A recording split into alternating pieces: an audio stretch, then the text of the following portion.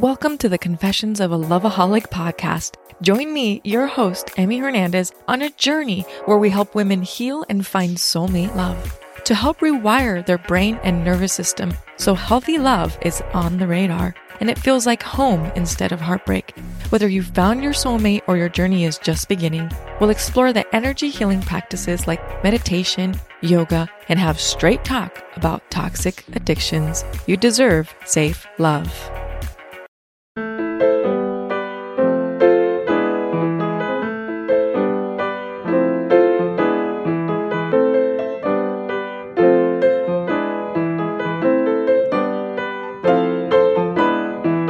What's up, y'all? Muchísimas gracias for tuning in to Hello Latino, for being here. So excited to share this conversation with you. I had an honor of sharing the space with Nadia El Hawari, a storyteller who's all about passing on wisdom from her ancestors. She is both Egyptian and Guatemalan, but the hood raised her. And in this episode, she talks about her city, Pasadena, and how it feels more like home than any country.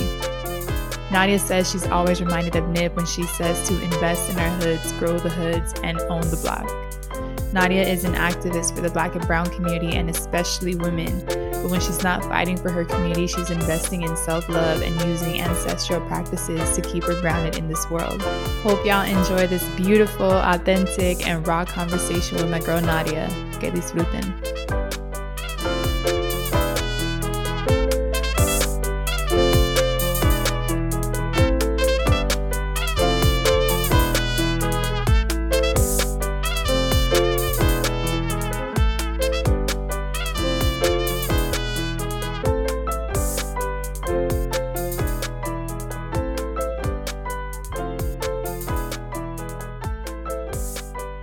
And then it was just like one thing, it was, that saying that's like, when it rains, it pours. Like, that's what I was feeling my life like in the moment. And I was like, what is going on? It's crazy. For real. When you were talking, I got chills for some reason. I don't know if I could like feel your pain or what, but it sounds like that was a hella rough year. Yeah, girl. I think I also just resonate with like when it rains, it pours. Like that shit is deep. That happened to me at the end of last year. Like I had COVID, I fell in love, I got my heart broken, like so many things that happened in like the span of 3 months. And it made me, I was like, I can't believe my mental health went from like a 10 to like a 3 in the matter of a couple months. Like, I mean, now I'm like thriving, but I'm like thankful I went through that. But I'm like, God damn, like when it rains, it pours.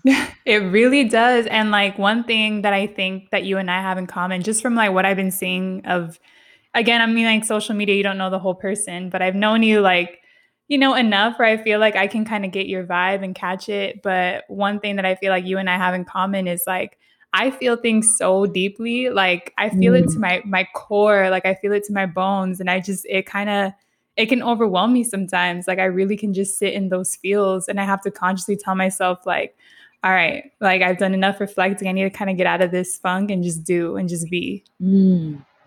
I hear you on feeling deeply. I feel like not a lot of people really understand like what that means. Like I was trying to like describe it to my sister, but it's like difficult to describe to someone. Like I tried to tell people like my nervous system, if you want science behind it, like my nervous system is set up differently. Like I be trying to tell people like, if you're rational and logical and can't understand, let me tell you in some scientific terms. Like, I don't know, but I hear you. I can't even explain it in scientific terms. I'm just like, I just feel a lot. Like I overfeel. Like some people overthink. I just overfeel, I feel like. That is actually, I love the way you just said that. I overfeel. I love that. I do. But enough about all of the things that we grew through and all the things that we continue to grow through. I think it's a never ending cycle. But I want to dive deep into your story, girl, because one of the reasons I really wanted you to be on this podcast was to talk about identity. And I think that's like a big term for a lot of people in our community, not just the Latino community, but Black and Brown communities, is really coming into your own identity and living it out, right? Like in the most authentic way possible. So I know you are super raw. You are open about how you identify, about repping your city and repping where you come from. So I feel like I was just like, I need her on my podcast. I need her to talk about these things because like we need more women like you in our community who are, again, going back to where we came from and giving back to the community. So Let's start with the first question, and that is, how do you identify and why? So, you know what's interesting? I think people think I'm firm in my identity, but actually, my identity is one of the most vulnerable things for me. And you probably didn't expect that. And you probably didn't expect I that didn't. answer. Yeah. So I'm Egyptian and Guatemalan, but I always say like I don't feel like I belong to a country because I wasn't raised in those countries. I feel like I belong to the hood, which is very interesting. But I feel like this my city is just as a part of me as Guatemala and as Egypt. Like I feel like Pasadena is as a part of me as those countries. And I identify as a brown woman. And I kind of have a lot of conflict about that. Like, I don't know, a couple years ago, I stopped saying Latino, Latina, Latinx because I think that I just was like, I feel like it doesn't encompass my Egyptian side. Like, when you're biracial, people do not understand the internal struggle you have. Like, it is like you feel like you have to choose. You feel like if I say Latina, that means I'm erasing my whole African side. I'm erasing my whole Egyptian side. And then it's like this other side where I just want to be really transparent with you. Like this other side where it's like, oh, like I'm North African, but I don't look black, but my ancestors are black. So there's all these different like complexities and dynamics. Like, can I be Afro Latina? Like it's very I think identity is so complex and so interesting. But I do overall, I will say that the term brown feels very like it resonates with me deeply. Like I feel like a brown woman. So that's a term that I just use, and it feels like an umbrella term for all my identities. So yeah. Yeah, well, I want to go deeper into it because I think I always say like identity is it's what you most resonate with, but it can also be like your upbringing, what your experience is. Like it's a makeup of a lot of things in your life and you get to decide what that is. And like for me, it all starts like kind of knowing your roots, knowing where you come from. And I think there's a lot of people, a lot of black and brown folks. I know a lot of Latinos probably don't even know where they come from and the roots and all the history behind where we come from in our countries. I'm like, it's hella complex, like hella. So I can't even imagine being biracial and having these two different identities and being raised in the hood, like how it all kind of comes in together and how it encompasses who you are. But as a brown woman, I'm just like, dang, like I could see that for you. And you do rep it. Again, you are raw on social media. I see it all the time. And I'm just like, you really own this part of you. But I want to start from the beginning of your story. And this kind of goes into kind of before you, right? Like, do you know your parents' immigration story? Do you know where they come from? Are you, culturally aware and educated on your Egyptian side and your Guatemalan side? I would say generally ish. I'm gonna use the word ish because I know that I know my dad came here when he was 15 from Cairo. I know he came here like like with papers and all that. I know that my mom came here when she was 19. I think she waited to come here. And they actually met at LACC. They both tried to go to college when they got here. It didn't work out, but they both tried to go to I think it's Los Angeles Community College. I'm so Yeah, sorry. If do you hear that in the background? I'm sorry if I you do. do. It's actually It's this fine. is I actually want to say like I love stuff like this because that's the cucaracha and that's like the truck that Yeah, comes I was by. just thinking that. Like Aligned, aligned. me talking about that I'm from the hood and the cucaracha comes and makes a visit. Like that's low key dope. I love it. I love it. The authenticity, though, the For real. authenticity. For real. And then your dad came from, they both met, you said, at a city college, right? Yeah. And then my mom got pregnant and then all that good stuff. She ended up having three girls. It's three of us. Um, Same mom, same dad, and we're all yeah, we're all here. But the thing that I want to bring up is that even though me and my sisters have the same mom and dad and we grew up in the same house, we actually all identify differently, and that's so interesting to me. Mm. How do they Like identify, if you don't mind me asking? no, that's definitely okay. Definitely why I brought it up. Sade, my sister, identifies as black, and that's really interesting because like growing up now that I'm an adult, people are like, don't you identify as black? You're Egyptian. And I'm like, identity is a little more race is a little more complex than that. Like I don't have black features, like things like that. But my sister, her name was Sade. She always had like tighter curls. She's always been darker than us. Like she feels like she had a black experience in America versus myself, who's like lighter and has like like wavy hair or whatever it is, or like all these different things. And then my sister Jasmine, she identifies as brown as well, so maybe it is similar to myself. Yeah, no, that's crazy. And again, it feels like you get to really like decide what your identity is based on your experience, right? So it's like your sister Sade, which I love that name by the way. It reminds me of Sade, the singer. Yeah. but but yeah, I mean like her experience is different and like that just goes into a whole different discussion of the complexities of race in this country and like your experience is based off the color of your skin, right? But I think going back to your story, your parents came here, they had you, and then I want to because you're so passionate about repping Pasadena, about repping your hood, repping your city, and that's why I think I love your content so much. And like I think again, like I said before, we need more women like you because you are an example of what it's like to give back to your hood. And I think there's this misconception of like you were raised in the hood, but you like your goal is to leave the hood and like make it big, right? Quote unquote. And that's definitely how I grew up. It was like low income housing, Southeast San Diego. And it was like, you got to get out of here type of thing. Like you got to make it big. You got to go get educated. You got to go, get a good job and live somewhere nice. And like, that was kind of I would say like American dream for my immigrant family. But Yeah. I think like, again, I look up to you because you are all about giving back and repping it and like advocacy and activism and all those things. But all that to say, was that always how you were growing up, or like what was the turning point for you to be like, no, I need to rep my city? I would say that definitely not. I don't think that I was always like that. I think that when I was in high school, I was like, I gotta get out of here. Like, I know that I fought a lot, and I know that I was impacted by like community violence, and I know that I was really impacted by a lot of things around me. And I was like, I need to go to college. Like, I saw my sister go to UCLA, and I was like, I need to get out of here and experience something different. Um, and I did that, and I was like, I do not need to come back to my community. Like, I was very much like, I need to get out. Just like everyone's mindset, they teach us like you need to get out the hood to make it. And I realized while I was in college, like I was helping out so many other hoods. Like I was working in San Jose in a hood. I was working in Oakland in a hood. I was working in San Leandro in a hood. Like, how about my own hood? Like, I'm literally saying I'm getting away from my hood, but I'm working in the hood. So it was like what? Um, so I think I took a step back and I was like, I really want to serve my community. When I started understanding like inequality and equity, um, just like the hood, I was like, oh my God, I love where I'm from. Like, this place is the shit. I gotta get back. I gotta go back there, like, and live there.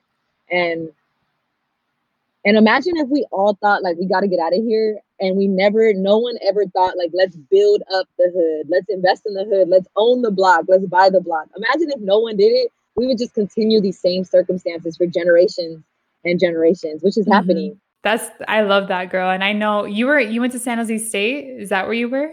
Yeah. Okay. So I mean, I think like it's just for you being in this spot and giving back to your community is just like, girl, it's everything. And I'm just like, yes, we need, again, like you said, we need more of that because it would be the same cycles. I still have family members who live in the hood and I still see those same cycles. There's a way to get out and experience the world, but also be okay with coming back, right? And giving back. Exactly, to your point. Like, I think that we can leave and we can go get an abundance of resources and access, and I can travel. But how about if I bring that back? Like, I'm bringing all of that I learned in 6 years, 7 years back to my community. Like, here's the knowledge, here's the access, here's the resources I got when I was gone. Like, I got to share these with y'all. So I'm like, basically, like, when you gain access, you could bring your community literally physically with you. Like, you can bring one of my students just passed by. But you can bring your community actually like with you on your journey and bring back everything. And I think that's so powerful, like so powerful. And going back to you as a kid, I want to like kind of like paint a picture for us of what it was like for you to grow up in Pasadena. So I grew up in LA in Frogtown for a little bit. I moved over here when I was like 7. So that was a very brown community in LA. I mean, there was a lot of violence or like community violence. So my mom moved us. She thought Pasadena was what everybody thinks Pasadena is, which is a beautiful city that the Rose Bowl is in and the Rose Parade. But she didn't know there was a hood here too. So girl, okay, let me just say that's what I looked at Pasadena as. And I was like, I think you and Tiffany Nguyen, shout out, I think you both educated me on what Pasadena really looks like. And I was like, damn, I would have never known. Like, I would have never known. yeah, like people don't know that. Like, I mean, every neighborhood has a hood, has a ghetto, quote unquote, but like Pasadena is not the Rose Bowl and the Rose Parade. That is a part of it, but there is also Northwest Pasadena, which is experiences all the traumas and all the under resourcedness and all the marginalizedness that any hood experiences. So yeah, we ended up moving here. My mom thought we would be all good. She moved us on top of a hill. Mom, I'm not gonna stay up here on this hill. Like, I was in the hood every day. I went to John Muir, which is like the hood high school. So it was like, it was just funny, like, to think that my mom thought we were just gonna like disappear. And then I was gonna say that the difference, the difference between Frogtown and Pasadena is Frogtown is very brown, and then Pasadena is very black and brown. Yeah, and that was a very big difference, I think, even in my identity and shaping me. That I was around blackness and brownness and like the mixture of that, and how that shapes you when you're in the hood. Versus, like, if I was in an all brown community, I'm sure like I would turn out completely different. And peeling back the layers of your identity, because you kind of, you told us that you identify as a brown woman. And it's also like a vulnerable topic for you, right? Because of just the fact that you're biracial and your experience and all those things. But like in your childhood, growing up in the hood, I mean, I know as kids, we don't even think about identity really, but like, as a kid, where, and living in Black and brown communities, where did you feel yourself fit in? And how did your identity really shift or become clear as a kid? To be honest, I think I got more confusing as a kid. I will say, I knew that I was brown. I knew that my mom spoke Spanish. I knew, but then I would go to my Muslim side, my Egyptian side, and I'd be like, all right, this don't feel. I'm confused. But I was gonna say, and I also grew up like, I grew up in a Black church. And I grew up like all these different complexities that I think I was navigating. But I will say, I think growing up in the hood, to answer your question, I think that I was like trying to understand what that meant, and I would try to tell people like, hey, I'm Egyptian, like, hi. Sorry, another student just passed by. I'm actually at my homegirl's house, but my students live next door. But oh, yeah, I think, cute. But I think that I became confused because I would hang out with brown people, and then I would say the N-word, and then I would be checked on that, but then I would be called I don't know if you've ever heard this before, but Egyptians are sometimes called like San N-words. And I'm talking about like San N-N-I-G-G-E-R, like with the ER at the end. So I'd be called that. I never heard that. Yeah, so it's like a San N-word. So I used to be called that, and then people would tell me I couldn't say the N-word, and then people would be like, you're Black, duh. Like, and then I'd be like, I'm confused. And then I'd be like, no, I know that I speak Spanish. So I feel like I'm saying all that to say, like, I think that it like almost created more confusion in my mind. Like, I knew I was one thing, but then I was like, but how about all these other things? Like, I didn't know how to process it as a kid. And I think as an adult, that's why I feel so vulnerable about it. And that's why, like, I think I told you, like, I just want you to know, like, this is a very vulnerable topic for me. Like, I still to this day, I don't think I'm 100% clear, but I know no matter what, I'm a brown woman, and that feels very solid in my heart, and that feels good. But yeah, hopefully that answers your question. No, it does. It does. And I'm curious because I think a lot of people, I mean, I don't want to generalize, but I think one of my experiences and a lot of folks that I know in my family, we grew up in the hood, but we didn't realize it was a hood until we left it. And it was like, oh, like there's more resources out here. And like, it's a different type of lifestyle. You're introduced to a lot of different people and different ways of living. And like for me, I grew up in, again, Southeast San Diego in a bubble. Like I grew up in my community and it was my community. And then I'd go to a school and it was 70%, Latinos in the school. And then it just felt normal. It was life, right? And then once we moved out, I was like, damn, there's a lot more out there in the world that I had no idea. So I think for you, was it already clear to you? It's like, yeah, we're living in the hood as a kid, or did you have to leave in order to see, oh shit, like there's more resources out here too? I love that you said that because that is so real. Like, the fact that you said I didn't know that we were living in the hood, like I didn't either. I didn't know that this was like Yeah. I thought everyone just lived similar. Like I was like, yeah, everyone lives kind of similar to this. Mm-hmm. Like you kind of just you're not even thinking and processing. Like I knew there was racism. I knew that there was like I knew that we didn't have a lot of money, but I didn't understand it. Like the hood is not like it is not the thing that everyone grows up in. So when I went to San Jose State, I was like, I felt so out of place. First off, I was like, who are these people? Why do they talk like this? How do they know so much? Like, how are these people know, like, Girl, what yeah. kind of education? Hey, it's Kaylee Cuoco for Priceline. Ready to go to your happy place for a happy price? Well, why didn't you say so? Just download the Priceline app right now and save up to 60% on hotels. So whether it's Cousin Kevin's Kazoo Concert in Kansas City, go Kevin, or Becky's Bachelorette Bash in Bermuda, you never have to miss a trip ever again. So download the Priceline app today. Your savings are waiting. Go to your happy place for a happy price. Go to your happy price, Priceline. What kind of education these people get? Because I didn't get that education. Like I'm intelligent as hell, but I think I was like felt so out of place, and I was like, no one feels like home here. And I think I actually found three women who were from Pasadena there, and they felt like the only thing that felt like home for me.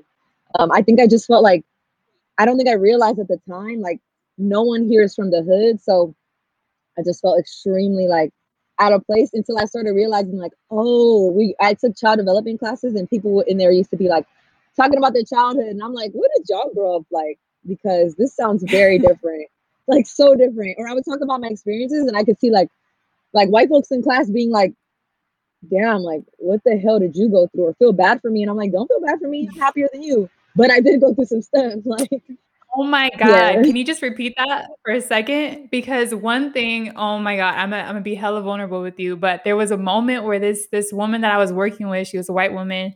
She was like, like Jasmine, I'm so inspired by you because she's like, you came from nothing and you built yourself up to this like, and I was like, wait, hold up. I didn't come from nothing. Like I came from abundance. I came from like resourcefulness, from resilience. Like I came from a lot of things. Like I don't look back at my childhood and look and see like I don't see all the stuff we didn't have. I see all the things I did have that a lot of people didn't, right? Like I had community, I had love, I had like my family. And so I'm like, when people say that, it really feels like they're like showing some pity. And I'm like, don't pity me. Like I lived a happy life. I had the best childhood. Like not even gonna lie. For real. Like I'm like, I be telling people like, you can feel bad that I grew up in the hood, but the hood is where magic happens. The hood is where we create beauty with so little, and that is fire. That is something you can never do. Like that is something folks that never experience that can never ever do. They don't know what to do and they don't have money. And I'm like, I thrive when I don't have money because I'm fine. I know what to do. Like I made it. Like I know that was my whole lifestyle. Like I saw my parents struggle, work 3 jobs, and like they were never called entrepreneurs, but they built all these businesses themselves because they had to make ends meet.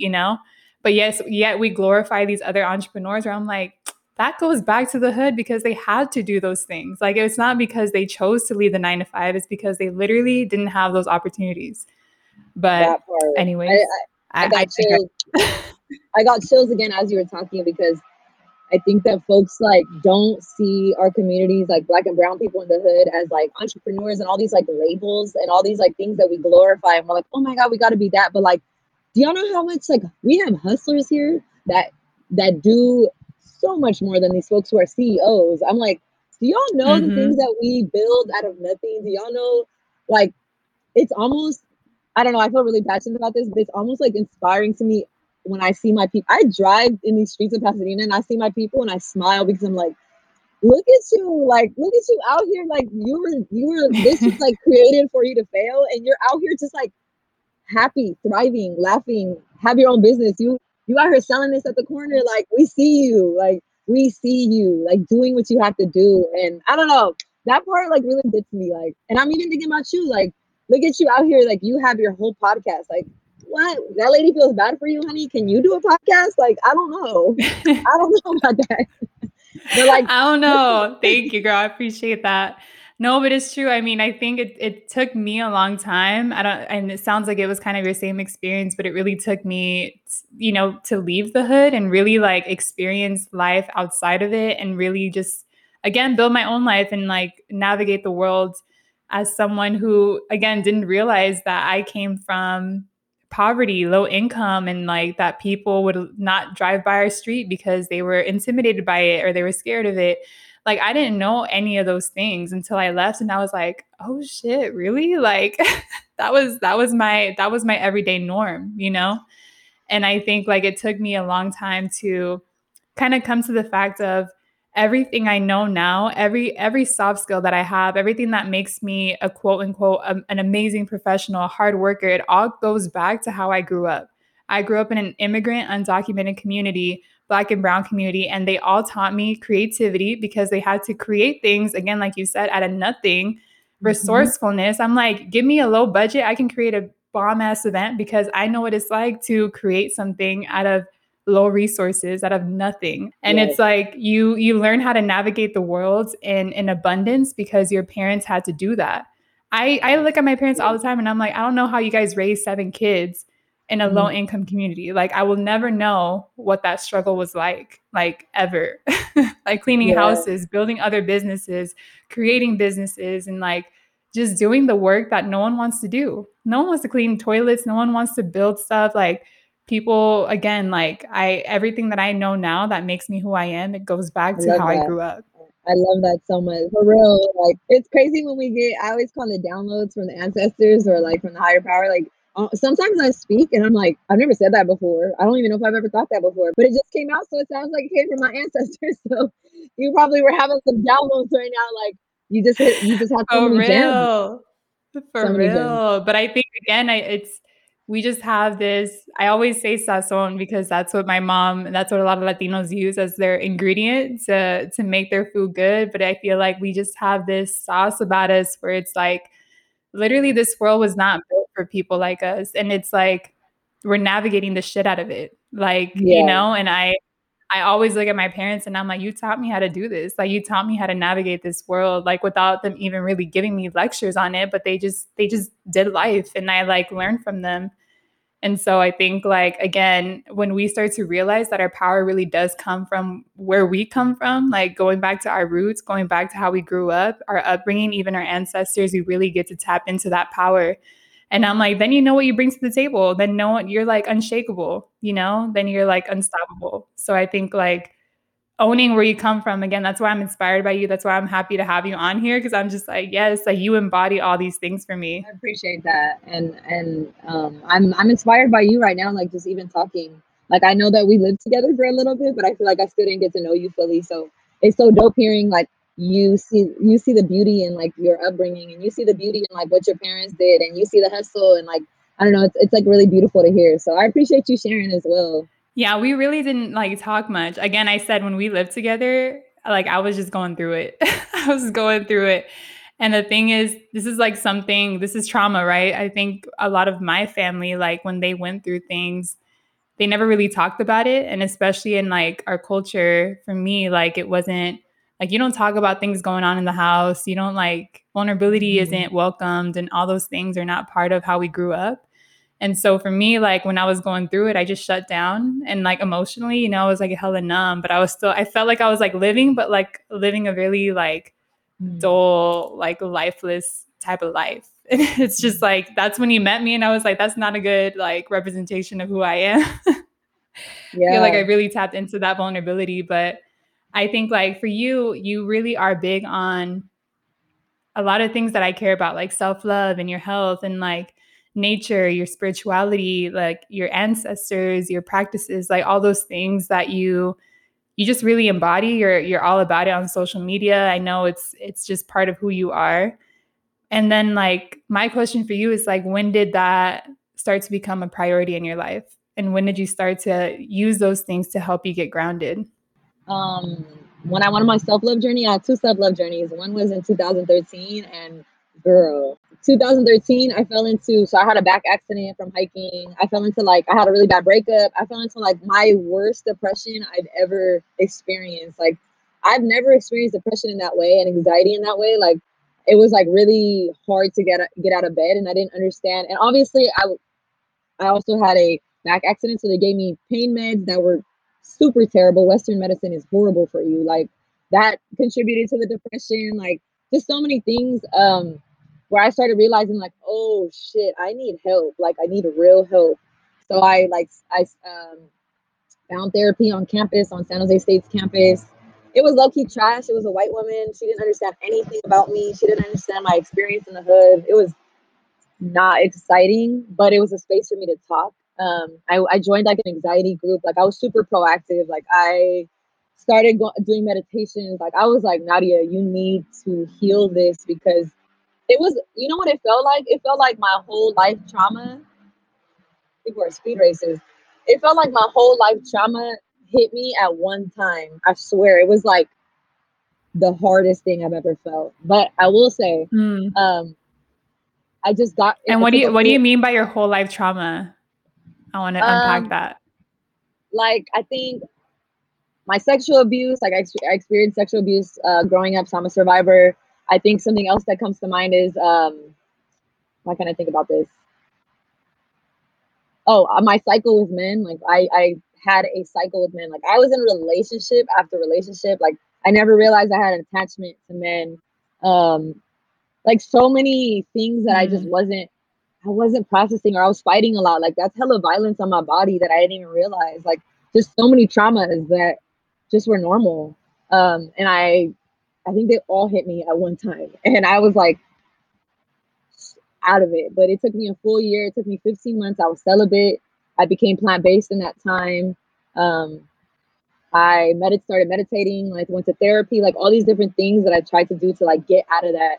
And after 15 months, I felt like a whole new person. I was still navigating things, I was still healing, but I never seen that version of myself. Like I glowed differently after that journey. Um, And and I that will was say, in you know, 2013, you said? yeah. And then my second one was kind of like 2018 when I graduated from grad school, or 2019ish.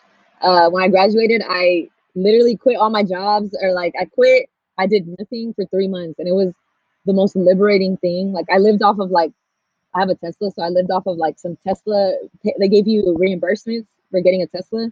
I lived off that for some months, like, and I was like, I don't know. I just quitting and doing nothing and spending time in nature and realigning and healing and not being overly productive was one of the most freeing experiences and liberating experiences like ever. Like it made me tap into like who I really am at my core. And it's kind of what you're saying. Like it is that girl that you see on Instagram who's in nature all the time. It's that cat mom of 5, or it's that it's all those like the crystals I learned about them during that time, or like I started doing energy cleanses. So I think through those two journeys, like they really like changed my life, like fully changed my life.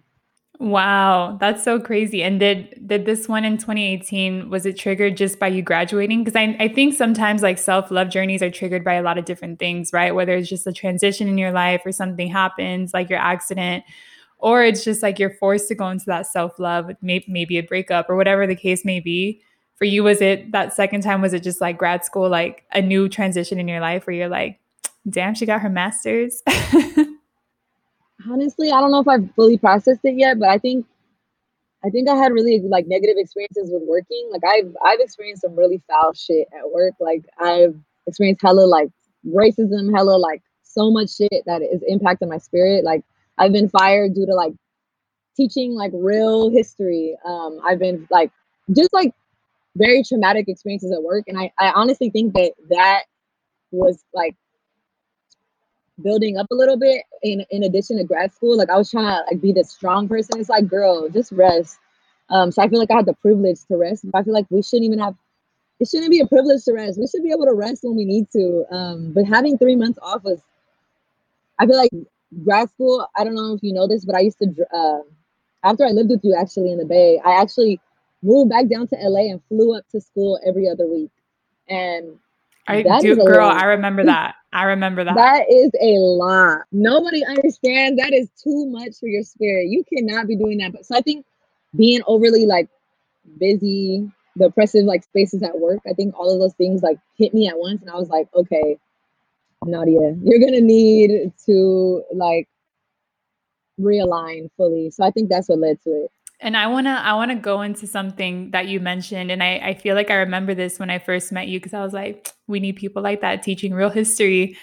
But you said you got fired for teaching real history. Like, if you don't mind, I'd love to unpack that and hear about that experience because I already have so many opinions about the education system, but I would love to just kind of unpack that with you.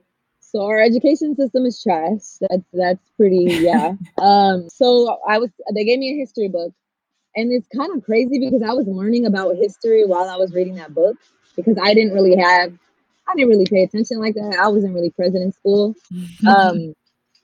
But there's this kid on this little stick, you know, those like pogo sticks or whatever they're called. I don't know what they're called, but it's the funniest. Yeah, I hear him. I was like, what is that? I'm gonna tell him the name right now. Dead. This is like the funniest thing, but so they gave me a history book. The history book was like filled with lies. It was like the native folks gave their land happily to Christopher Columbus, and they all cheered and celebrated. Like, what are y'all talking about? Like, so I told my kids, like, let's read this book and let's unpack it. Let's just read this book and let's talk about why it's lying to you. Why are they lying to you? So that was some stuff. There was some other lies in there, but it got so bad that the principal, she was a white woman, of course, and she put a camera in my room so I wouldn't teach. She told me not to go off the book. She put a camera in my room. She put like another white lady in my room so that I wouldn't teach anything real. Like she started wilding. Like I was like this, but it taught me so much. It taught me like literally that this is the lengths that white people go to, and other people as well, like to protect white supremacy. People go to extreme lengths, and I never really understood what white supremacy was until I had that job. No, you know what this is reminding me of too? Like, I think of Insecure. We Got Y'all, the organization in there. I'm just like, I really just am thinking that. I'm like, there's always that one person that's like really is the only person of color. And it's like everyone else that either one is trying to just like fit in and understand, you know, like, I mean, I don't even know. I think it's like all performative, but they try to understand where you're coming from and the community that they're serving. But it's also people who just don't get it. Like I feel like that white woman, it's just pure ignorance. Like they taught us bullshit. Like why can't y'all teach us like about our people? Like why not? Like I want to understand, why am I here? What are we doing here? Like how did this happen? Tell me more. Well, yeah. Well, I mean, that's the thing that I feel like I really had to come into in the last couple of years was like my own history, because I'm like, my parents, they know about their history of like, we're from Honduras, so also Central America. And it's like, I never even really knew like about all the influences, our Mayan ancestors, and like how my dad has strong indigenous roots and my mom does too. And like, I'm like, I didn't even know this. Like y'all never told me any of this. And like, it's not something I feel like we're not really told our history. And it's really, really, it's tough. Like it's really tough. And I can't even imagine for other folks. I think like I had a woman on here. She's also Black and brown on the podcast, Jasmine Fuego. And she talked about how she doesn't know how to trace back her Black roots. And she's like, that's something that Black people are not afforded in this country. They don't know how to trace back their roots. Like we don't have that privilege. Like, just thinking about the topic of identity and how complex it is. And like, that's why a lot of people like, again, like you talking about teaching real history. I'm like, we need people like that are really going to teach us about the truth, man. So much to unpack. It comes with so much when you are like trying to change, when you are trying to like fight white supremacy or trying to do anything to like resist the status quo. It is so difficult for you. Like they try to come for your spirit. They try to come for so much. And it's really hard on your mental health. Like it is really, really difficult. So I hear everything you were saying. I hear you so much. And I think this is a good segue into our, I say cafecito and chisme portion, because it's really about like what you're up to now. But I think like, how has your life shifted from there into what you're doing now? So I think the only way that I was able to like work again, I'm able to work at my high school, and like being at my high school is the only place that feels like home. Like I literally don't want to work anywhere else. And I'm also a professor at the community college. which is dope too. Like I'm half and half at the community college and at the high school. This little kid. But yeah, I'm currently doing those two things, professor and kind of like counselor at my high school. And then another thing that I'm trying like creatively doing is like I've been trying to do photography. So like I don't call myself an educator anymore. I call myself a storyteller because educator is more attached to a career. And I think storyteller is attached to like my purpose on this planet. Like one of my purposes. I just feel like I've been doing photography literally to storytell. Like, how do I document Black and brown people in my city? Like, how do I document how dope we are? How do I document like how much, even the way that we dress, just our sauce, everything. Like, so I've been like investing in some film cameras and having fun with that. Like, that has been so dope for my spirit, like for my chakra, like my sacral chakra to even open up and give me the gift of creativity. Like I feel like I see visions and everything now. Like now I'm like, oh my God, like I look at this light pole and I'm like, ooh, that would be dope to do this on. And it's so fun. Like being creative is so freeing, like so fun and freeing. So yeah. I was gonna say, I did see you did a photography shoot or a photo shoot with nails, and I was like, yes. You feel me? Like telling stories of the fire nails we had growing up. Shout out to Black women because Black women are really what got the nail game started. Like the actual long nail with a design started out here in general in the hood. But I was gonna say something else that I've been up to that I did want to mention is I started an org with like other Black and brown people called Hood Liberation. That is like part of my heart. Like being a part of a group of dope people doing liberation work is so dope, so next level. And what do you guys do with Hood Liberation? Because I have seen it, and I do want people who are listening in to follow, to become fans, to become supporters, to do whatever they can to be a part of it. But what exactly, do you guys do in Hood Liberation? So we literally help the hood in different ways. We help our people in different ways of Pasadena. Right now we do Pasadena, Altadena. We hope to expand, but we have been planning a market to highlight Black and brown people in Pasadena and Altadena, like literally to highlight businesses. Gentrification has been hitting every hood so much. So we want to like help our people stay in our community in different ways. So we have events. We're fundraising right now so we can even do stuff because you need money to do stuff sometimes. But if anybody wants to follow us, yeah. If anyone wants to follow us, we're at Hood Liberation. We would appreciate that. Yeah, y'all can follow the journey. Y'all can contribute in any way. I don't know why I'm blanking about things we've done, but well, I'm sure they can see it on the page too. Yeah. So there no worries. You go. There you go. No worries. And also one last question, because I just want to know the tea. But is there someone special in your life? Do you have relationships? Like, how's your love life going? Girl, it's crazy. I really like this question because when you are special in the world, I feel like it takes some time to really connect with somebody. Like because I have so many gifts and wisdom and I've always been ahead of my time. It's like I went on a date the other day. It's like I feel like I won't settle. Like I can't settle. I really need to say this. I cannot settle. I don't even have the luxury to settle because I have generations after me that are literally gonna look up to my relationship and my family that I create, and like that is gonna be the next generation. So I don't have the luxury to settle. And I say all that to say, no, there's no one special in my life currently. I am gonna continue to be very selective. If y'all feel like you want to turn in an application, do that. I'm just kidding. Yeah. Or like follow her on IG. DM her, give it a try, shoot your shot. Yeah, but it's just crazy because I'm like, I just don't get impressed by regular stuff no more. Like, y'all can tell me I'm beautiful, but I already know that I'm beautiful. Like that's how you know you've been through some self-love. Like, tell me something new. Like, talk about my energy. Like, teach me something because I'm bored with these people out here. Like, I'm bored. So I know that I truly believe in my heart that the universe will send me someone when my spirit is ready for someone. But I'm also into like non-traditional relationships, so that's a whole nother topic. But yeah, that's my relationship life. All right. We won't go too deep into it, but I appreciate you sharing. The last question, and then we'll jump into our closing. But the last question is how people can connect with you. How can they hit you up? How can they see your content and consume your content? How can they just become a fan? So, or a friend? or a potential. I mean, who knows? You're so funny for that. I have an Instagram. That's my main thing. I'm hella cool and casual. So even if you DM me, I'll be like, hey, here's my number. Like, let me help you out through that or whatever it is. But my ad name is Miss Elhawary. So Meselhawary is my last name. It's Egyptian. But yeah, hit me up on there. I'm hella cool.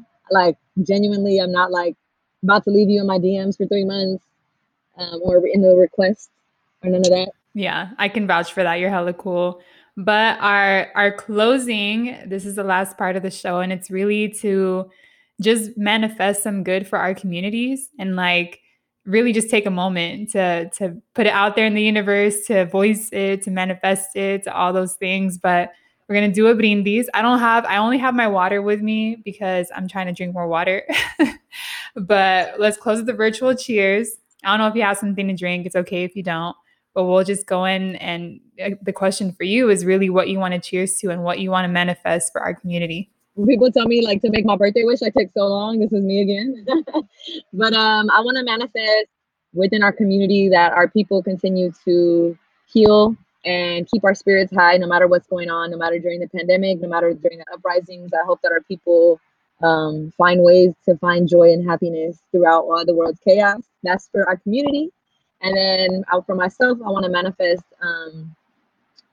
just so I continue to heal, that I continue to find ways to be liberated. And I want to actually start some type of business so that I'm not attached to the education system. So I am manifesting that I will start some type of business. And that is my manifestation. Yes, girl. Brown women building empires. I love it. Period. Period. Cheers, girl. Thank you so much for being on here, for being vulnerable, for being you. Like, I just appreciate you so much. I appreciate you too, for real. This was a hella organic conversation, and I hella appreciate it not feeling like an interview. And you're doing your stuff with your podcast. Know that, because you make people feel very comfortable. Thank you.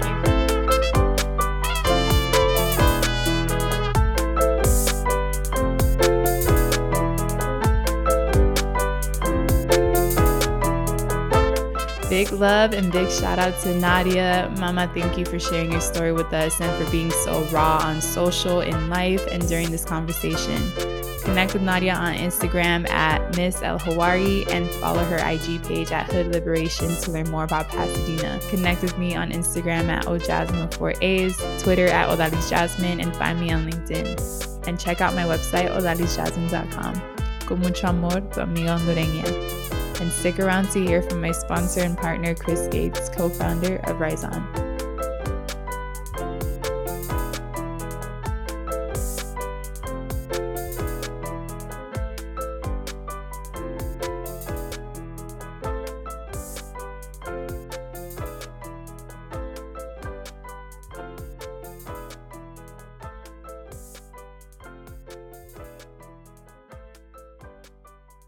Mi gente, what's up? This is Chris Gates. I had the pleasure of being Odalis' guest in the Cuba Through My Eyes episode of this amazing podcast. Today I want to invite you to a free month's membership to my startup, Rise On. Founded by 2 first-gen Latinos, Rise On is like taking a Zumba class for your mental and emotional health. Our mission is to build humans from the inside out, and we help first-gen folks just like you to grow and to heal. So whether you're struggling with life's challenges or just thirsty for a community to help you grow, Rise On is for you. Every week, we create a space for mindful introspection in community. That's what you get when you mix mindfulness, journaling, coaching, and vulnerable conversations. It's a space to be seen authentically, to develop self-awareness and build inner skills alongside a group of inspiring peers. Our goal is to help you to tap into your own power consistently, to find perspective, clarity, and direction anytime you need it. Over the past 2 years, we've designed hundreds of experiences for our clients to do just this. These are entrepreneurs and young professionals who trace their roots to some 20 countries. Folks who, despite being brilliantly talented and looking like they got it all together from the outside, are working through some real-life challenges. So join us. We'd like to invite every listener of this podcast to experience a Rise On membership for free for an entire month. That includes our weekly Rise On sessions, live and online, plus on-demand mindfulness content and daily community support. To activate your free month Rise On membership, visit www.riseon.life. That's RISON.LIFE. riseon.life. Mi gente, let's rise on.